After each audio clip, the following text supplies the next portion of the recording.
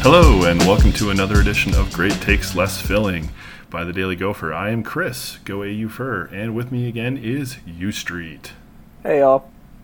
So, Michigan, that was fun and wet and fun.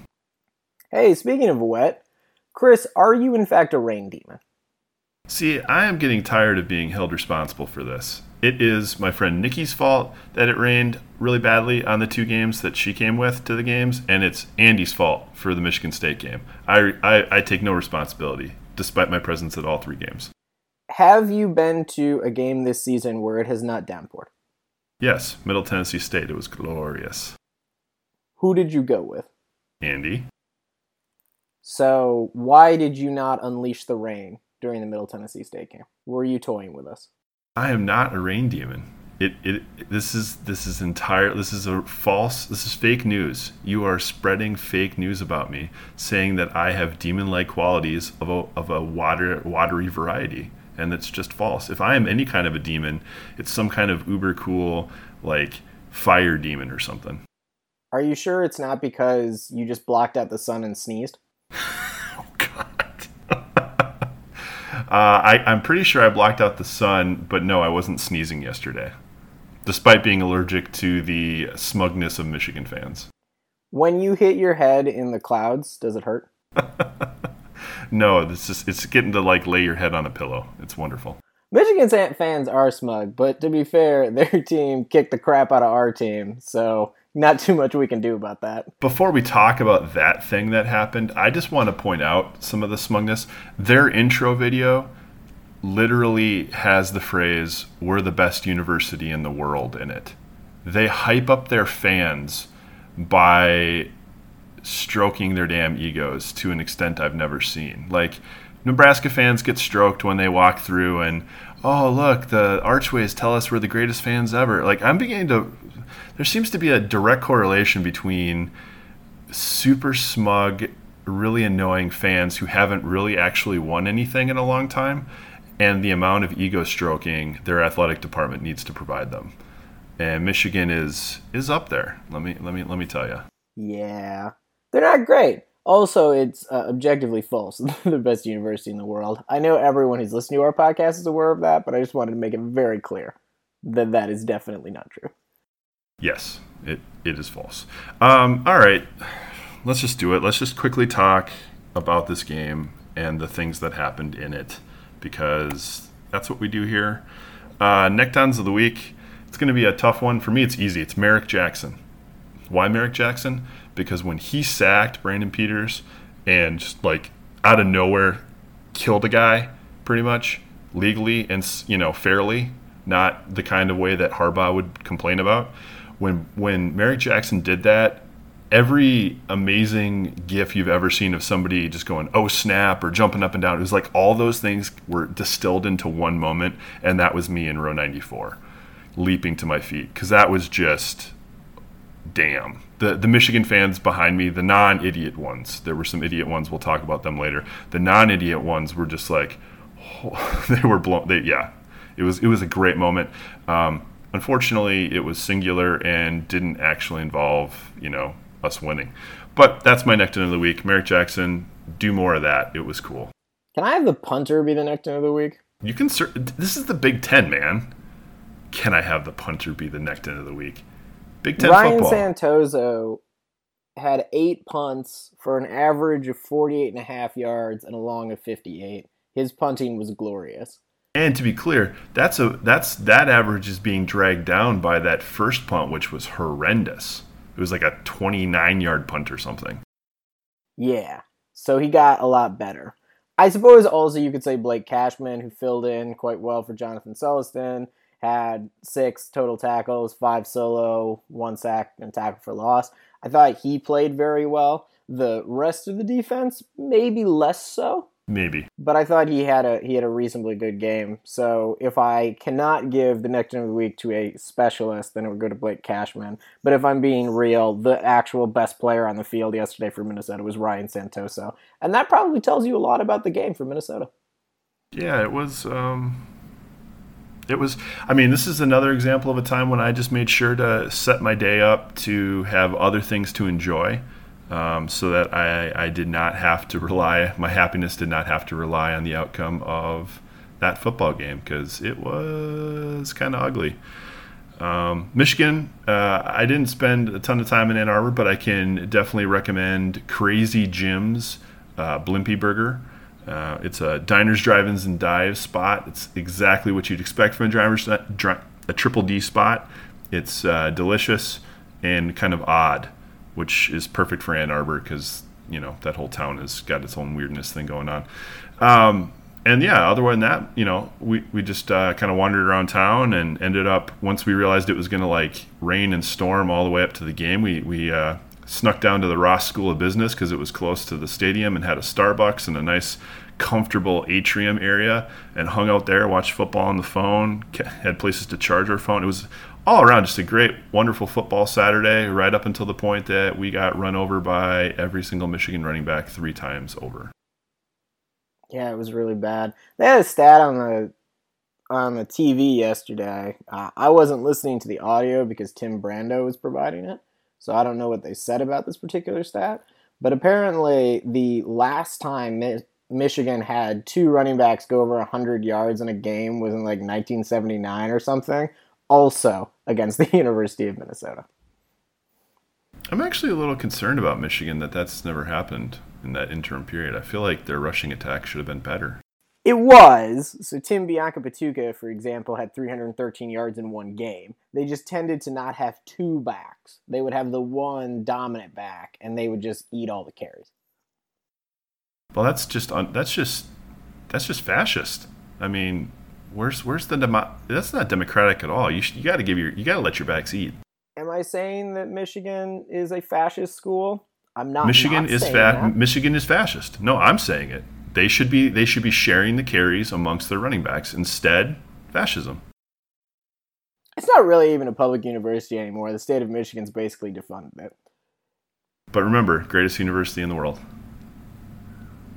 Stroke that ego. Yeah, 427 yards, 371 of those on the ground. Makes it seem like we were playing a wishbone team.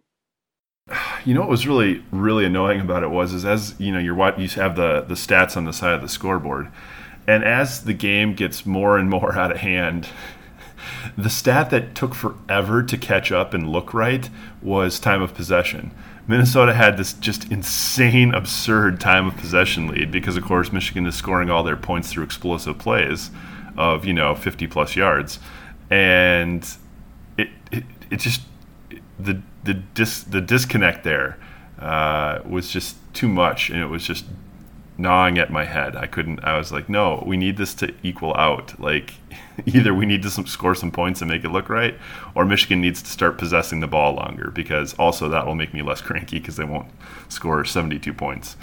Thankfully, Michigan just decided to do the latter and just stop scoring in 2 seconds. But yeah, Minnesota won the fourth quarter 3-0. Moral victory right there. Yeah. By the way, I don't have a lot of understanding for people who are upset with kicking the field goal there, as if that was raising the white flag. Sad field goals are totally sad. It's super sad. But there's no message of quitting there. We're down 33-7 at that point. Minute 55 left on the clock. So that means we need to score 26. So 3. And then you have to score 4 touchdowns. Yeah, you have to score 4 touchdowns or 3 touchdowns with some 2-point conversions and a field goal, and collect multiple onside kicks all in under 2 minutes. I mean, it's not happening. And even if you score the touchdown there, you're not going to take the onside kick because you're not going to risk injury to your guys through an onside kick formation that does nothing. And if it's a player, the players are smart. The players aren't stupid. It's 33-7. They know they're not winning this game. They're not going to get a message of quitting because they want to trot Carp out there and let them get some practice in some less than great conditions. I mean, that's a pet peeve. If it was 6 minutes left, okay. Technically the game is still definitely over. But at least then, you could have an argument that there was time to maybe do something. But minute 55... kick the field goal, let it be done. It's not, boggles my mind. I should note that I was told that the over-under of this game was 42. Oh, I mean, you can always get the conspiracy theory going that there was betting involved. I mean, so I would much prefer it's that. Honestly, if I had to have a message, the message that I would take from that is Fleck was so furious at his offense that it couldn't even score against the second teamers, that they felt they needed to trot out the field goal unit instead of trying to punch it in from 3 yards, which was basically his message in the press conference afterwards, which was that they couldn't move the ball in a goal line situation, at which point he'll take the points every time. And we know for a fact that that is not true because the week prior, they went for it on fourth down. It did not work, but they went for it. Clearly, Fleck is willing to go for it on fourth down. I think, certainly this season, of all of his press conferences, and I have listened to all of them because, again, I get paid the big bucks for this blog, this is the one where he has seemed the most annoyed at his own team and frustrated. Particularly frustrated with the wide receivers who could not get separation. Obviously very frustrated with the missed tackling. Very frustrating with the defense. He was not his usual elite happy self. And when he got to the point where someone asked him about the field goal, what he responded was just that. The offense couldn't do anything. I think what you're seeing in this game, I thought they were going to lose 17-0. So they lost 33-10. Both teams exceeded my expectations. But part of the reason I didn't expect them to score any points is Michigan's defense is really good. That's the best defense the Gophers are going to see all season by a lot. And I know someone was going to say, well, Wisconsin has a pretty good defense. Maybe. Wisconsin hasn't played anybody. And also, Wisconsin's defense does not look that good. Apart from the second drive where the Gophers did quite well, I didn't think there was a single offensive play the Gophers had yesterday where I legitimately thought they were going to get yardage. The first drive was okay. They got it going before they stalled themselves real quick. But in a way, I almost look at the first drive as being second drive extended. You know what I mean? I kind of tie the two together. Once they got through there, got the points, Michigan's defensive, players and staff got locked down, got on lockdown, and really, closed the openings that Minnesota had exposed with the edges and things like that. To be honest with you, that was I have two thoughts coming out. You mentioned the not separation. The one thing I liked about Harbaugh just going kind of base with his second string defense right at the end there on that last drive was it showed that actually if the offensive line is able to create a pocket, if there's time for Demery to throw, and if the wide receivers get separation, it can look pretty good. Demery looked good on that drive. I'm not trying to suggest that drive means something beyond, and to me, showing that the kid has the ability to do it. It's just all a matter of him playing to his ability sometimes. And I think a little bit yesterday, because I was pretty happy with how he looked overall, him having the people around him give him what he needs. Even on the touchdown drive, outside of a couple, two good pass plays, most of the rest of the time when he was dropping back to pass, we made things happen by him escaping a sack and then, scrambling for yards. That's not actually how you want to run an offense. You would prefer that your offensive line not get, overloaded and blown up and not have your quarterback escape the third sack in a row to make good things happen with his legs. The other thing that I liked is, albeit one of the wrinkles was extremely annoying, the Wildcat stuff. They actually introduced a number of wrinkles and new not concepts, but new twists to what they'd already been doing, to the jet sweep, to the edge rushing, things like that were actually extremely effective early. And while they weren't effective long term, because again, it relied on Michigan not making changes and our passing game keeping them honest, neither of which happened.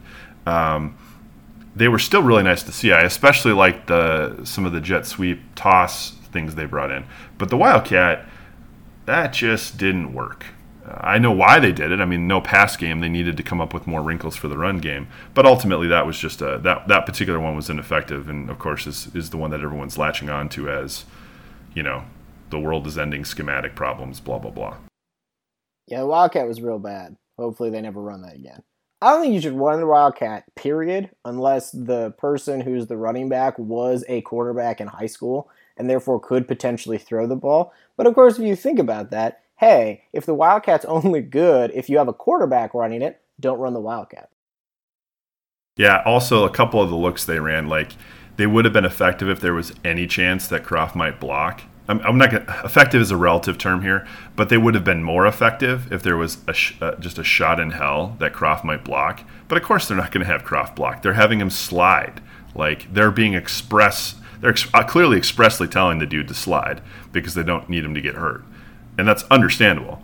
But the way they were, they'd run a jet sweep action with Croft, and the guy making that action, either you need to have willingness to actually give him the ball, which they weren't going to do, or they need to have willingness for him when he's completing his motion to block the edge rusher who's crashing to take the obvious inside runaway, and he can't do that either. So basically you just left the running back kind of exposed. I get why they wanted to do it. It was not effective. I'm not overly bothered that they went back to it in the sense that nothing else they were doing from an inside run game was going to work either. But it was completely ineffective and is unnecessary and doesn't need to come back.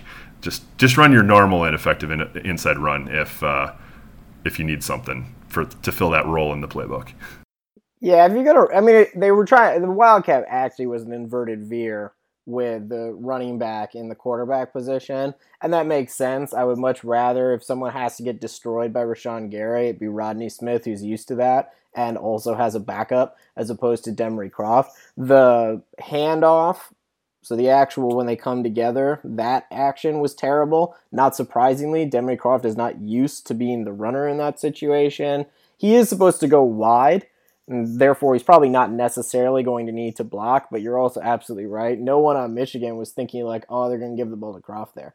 And I also agree with you that that's a bummer because I counted 4 new wrinkles, Wildcat inclusive, that they had in the first couple of drives that I thought worked really well. One of the ones that I actually quite liked was having the jet sweep go in motion, mostly to read the defense, and then come back the other way. That was my favorite one too. So he had the head start. They had Philip Howard, who had some success on that action. Rodney Smith had a fair amount of success on that action. And it's nice because a problem that the jet sweeps had in previous weeks when they run it is that the defense is not having to move backwards, or they're not moving laterally, and so they're just following the runner, and so they can close the gap. But motioning and then motioning back, early on especially, at least puts some of Michigan's defenders in a flat-footed position, which is all you can really hope for with a motion. So I liked that. They did a couple of run-pass options. Both passes to Philip Howard were RPOs. Demery read them well. I thought Demery, by and large, had a good game in the pocket when he was able to have a pocket. He might have gotten a little happy feet, but honestly, if Rashawn Gary and co. are about to destroy me, I'd probably get some happy feet too. Made plays with his legs, was willing to slide, willing to do things. Big problem is that no one got open for him. And Minnesota's offensive line is not very good. They competed really hard, which is that sort of wonderful way that you damn someone with faint praise. But they competed really hard against the best defensive line they're going to see this year, the best front 7 they're going to see this year. But they weren't going to be able to do that all game. If I had to criticize the coaching staff besides the Wildcat from a scheme perspective, I thought that they may have wanted to do more swing passes, more quick hitters. I feel as if we're not really doing that, and especially if I compare it to Western Michigan, a lot of the passes to Corey Davis were either an RPO to immediately get him the ball or a quick slant. And Minnesota hasn't done that very much this year. I'm not sure why. It could be talent, it could be change, it could be just installing the system. I would have liked to see more of those concepts. But at the same time, and I should reiterate this again, Michigan's defense is the best defense the Gophers are going to see all season. Arguably, they're the best defense in the country. And so after those first 2 drives, The Gophers had 5 drives of negative plays. Yeah, that was a fun little game we played in the stadium, watching the total offensive yards count backwards until the fourth quarter. At a certain point, as we said at the time, they got their butts kicked. At a certain point, if the other team's just really good, it doesn't really matter what you're going to do schematically. If your execution isn't there, it never matters what you're going to do schematically, which is true of the defense. Everyone's saying that Rob Smith's scheme was bad. It's not like Rob Smith's base scheme doesn't know how to defend an inside power run. The linebackers didn't fill their gaps. The people responsible for gaps didn't do their job. Rob Smith can't make people do their job. In the secondary, because of all the shuffling, you have players who are probably not supposed to be playing this season. What up, Justice Harris? Though, for being a freshman thrown in his second game, he did better last game than he did against Iowa when he got picked on. But obviously teams are going to pick on him. They're down all of their good safeties. Kandari and Hattie Holly also didn't play yesterday, so they really only had Jacob Huff and Duke McGee to play the entire game. People were taking bad angles. John Celestine's elbow has been hurt all season. I think several of his early missed tackles were a result of that. I think that's why you saw Blake Cashman play the rest of the game. Believe that's what Fleck was saying about it. But if the linebackers aren't going to do their job in filling gaps, especially in some cases when Steven Richardson and Merrick Jackson were just sucking up offensive linemen on doubles, there were the places there for the linebackers to immediately get into space, get into their gap, and make a play. They didn't do that. That's not Rob Smith's fault. That's the team's fault. Conversely, Michigan did not do a very good job, especially on the second drive, containing the QB scramble, as well as containing the outside runs. What changed? Well, Michigan, player for player, is better than the Gophers at literally every single position on defense. And those players started playing up to their potential, and Don Brown made some changes. Now, the changes he made weren't a completely new scheme. It was just a slightly different way to attack something, because the Gophers saw something on film. Michigan saw stuff on film from the Gophers as well. Rob Smith did adjust to it. Though, with that said, it's unclear to me why Michigan ever attempted a pass or an outside run yesterday, because every inside run was going for at least 20. Yeah, those drives got shut down when we were able to just contain on the outside, string them along, get a second tackler on them, put pressure on the quarterback. All those drives that stalled because of those things, as opposed to the inside run where they would just create a hole, nobody would fill that hole, and then you were left with, bad angles and missed tackles that resulted in a lot of long touchdowns. But to be clear, Michigan was 4 for 11 on third downs yesterday. When the Gophers did their job on first and second and got Michigan out of schedule, defense did great. I don't think you can blame the defensive coordinator for the problems that you saw on Saturday specifically, because that has not been a problem all season. They've had some problem with the edge, and they've adjusted to that. I think what Michigan successfully saw is the way the Gophers adjusted to the edge against Iowa and Illinois was something that they could figure they could exploit. And in those jumbo sets where everyone's responsible for a gap, if someone takes a bad angle, which you saw all night yesterday, you're going to have a problem. Do I think that if we're still seeing the same stuff in 2 years that I'm going to be real mad about the defensive coaching? Yeah. But I think it's true about year one in general. What we're seeing is a fair amount of experimentation. The defense is much farther along than the offense, which has been true since 2011. So it seems as if the offense isn't moving as far. But the defense is also learning new things. They're not just learning new schemes, because at some point we need to stop infantilizing these players. They're Big Ten quality players. They're good. They know the scheme. They just didn't do their jobs in the scheme.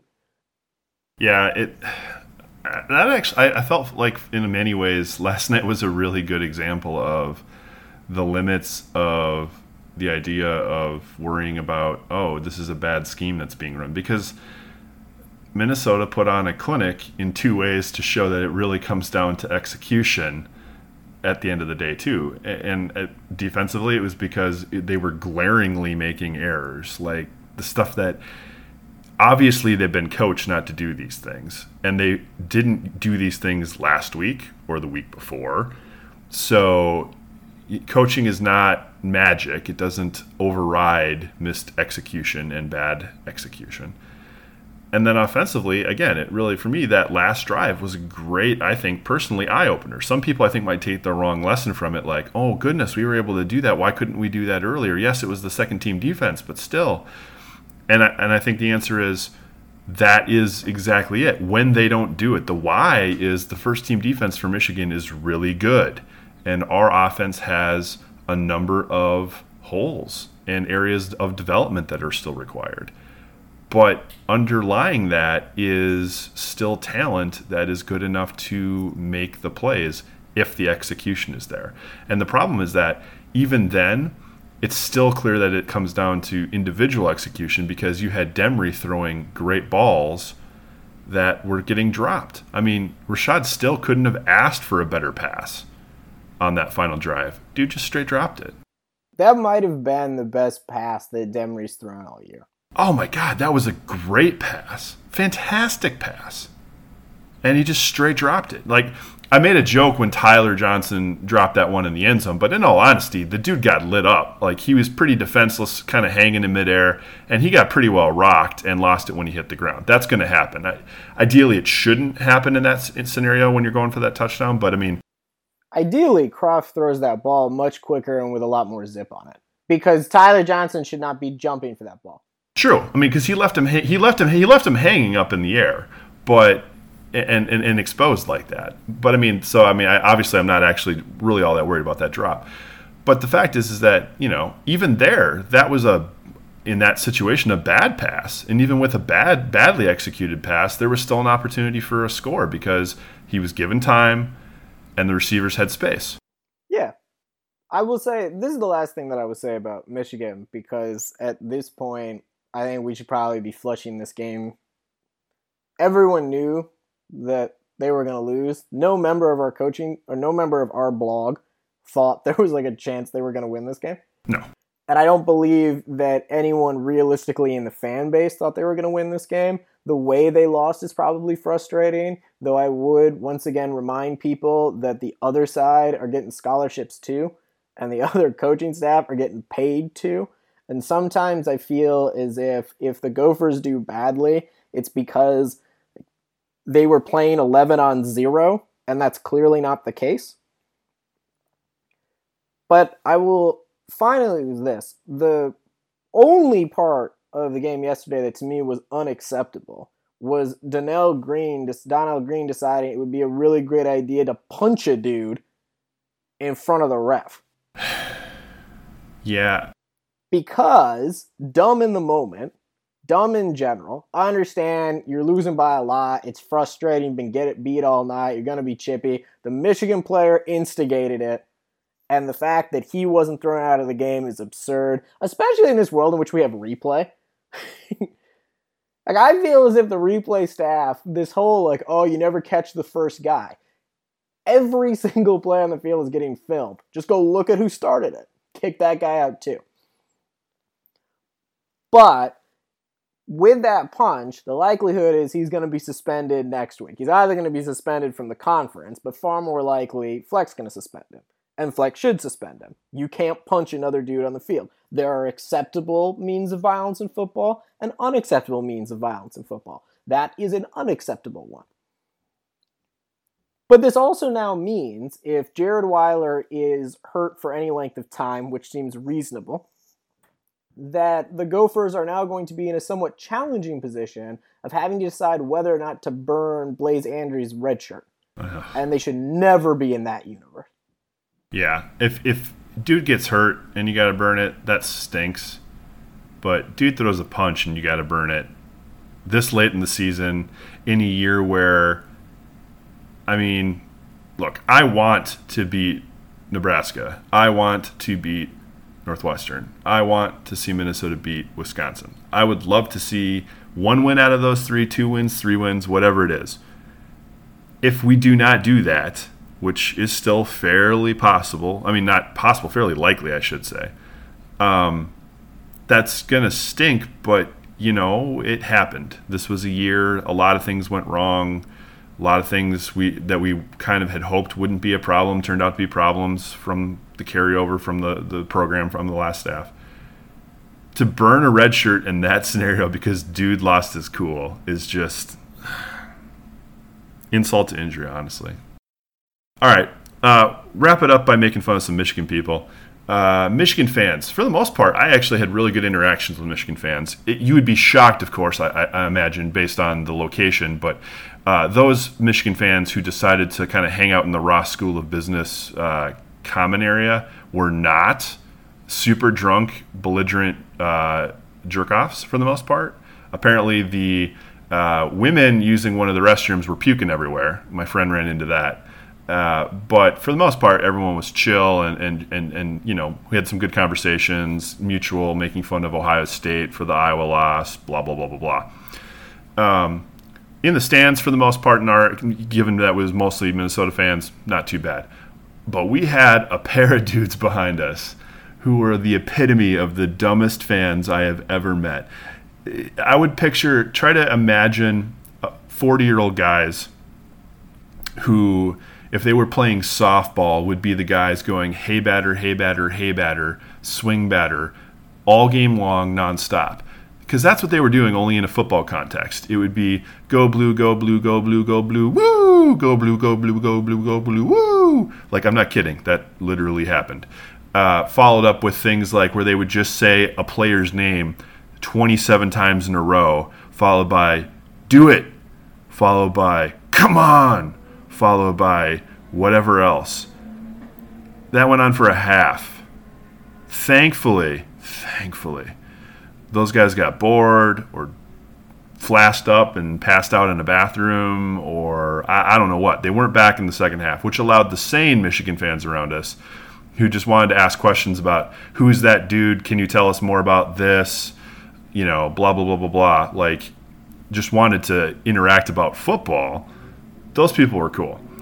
But damn, I hadn't met 12-year-olds in a 40-year-old body from a cheering perspective in a while, and I was just reminded about how terrible they are. So by Michigan, you are not the greatest university in the world because you allow those guys into your stadium and then claim to be the greatest university in the world. The greatest university in the world wouldn't do that. Regular old universities, like everybody else is, who have flaws that include fans who are that stupid, they get a pass because they don't claim to be the greatest ever. But Michigan, you failed. You failed. You were no longer the greatest university. You weren't to start with, and then you failed and are definitely not now. So that's my slightly incoherent rant about the two dudes who just really sucked at cheering. They weren't good. They were very bad. Very bad. Well, I think we should probably end on that.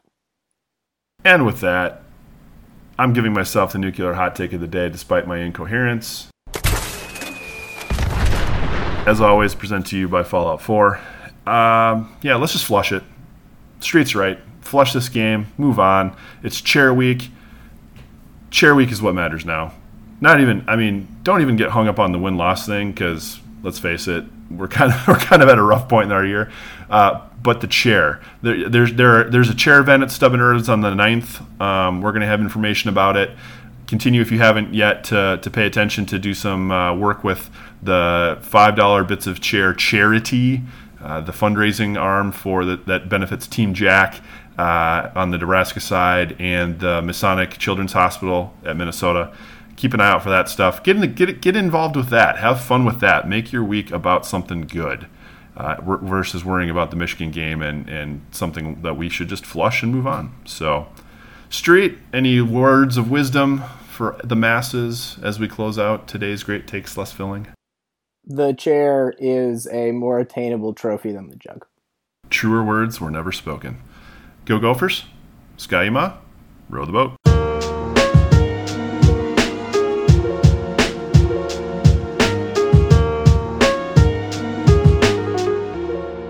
for Room the Boat.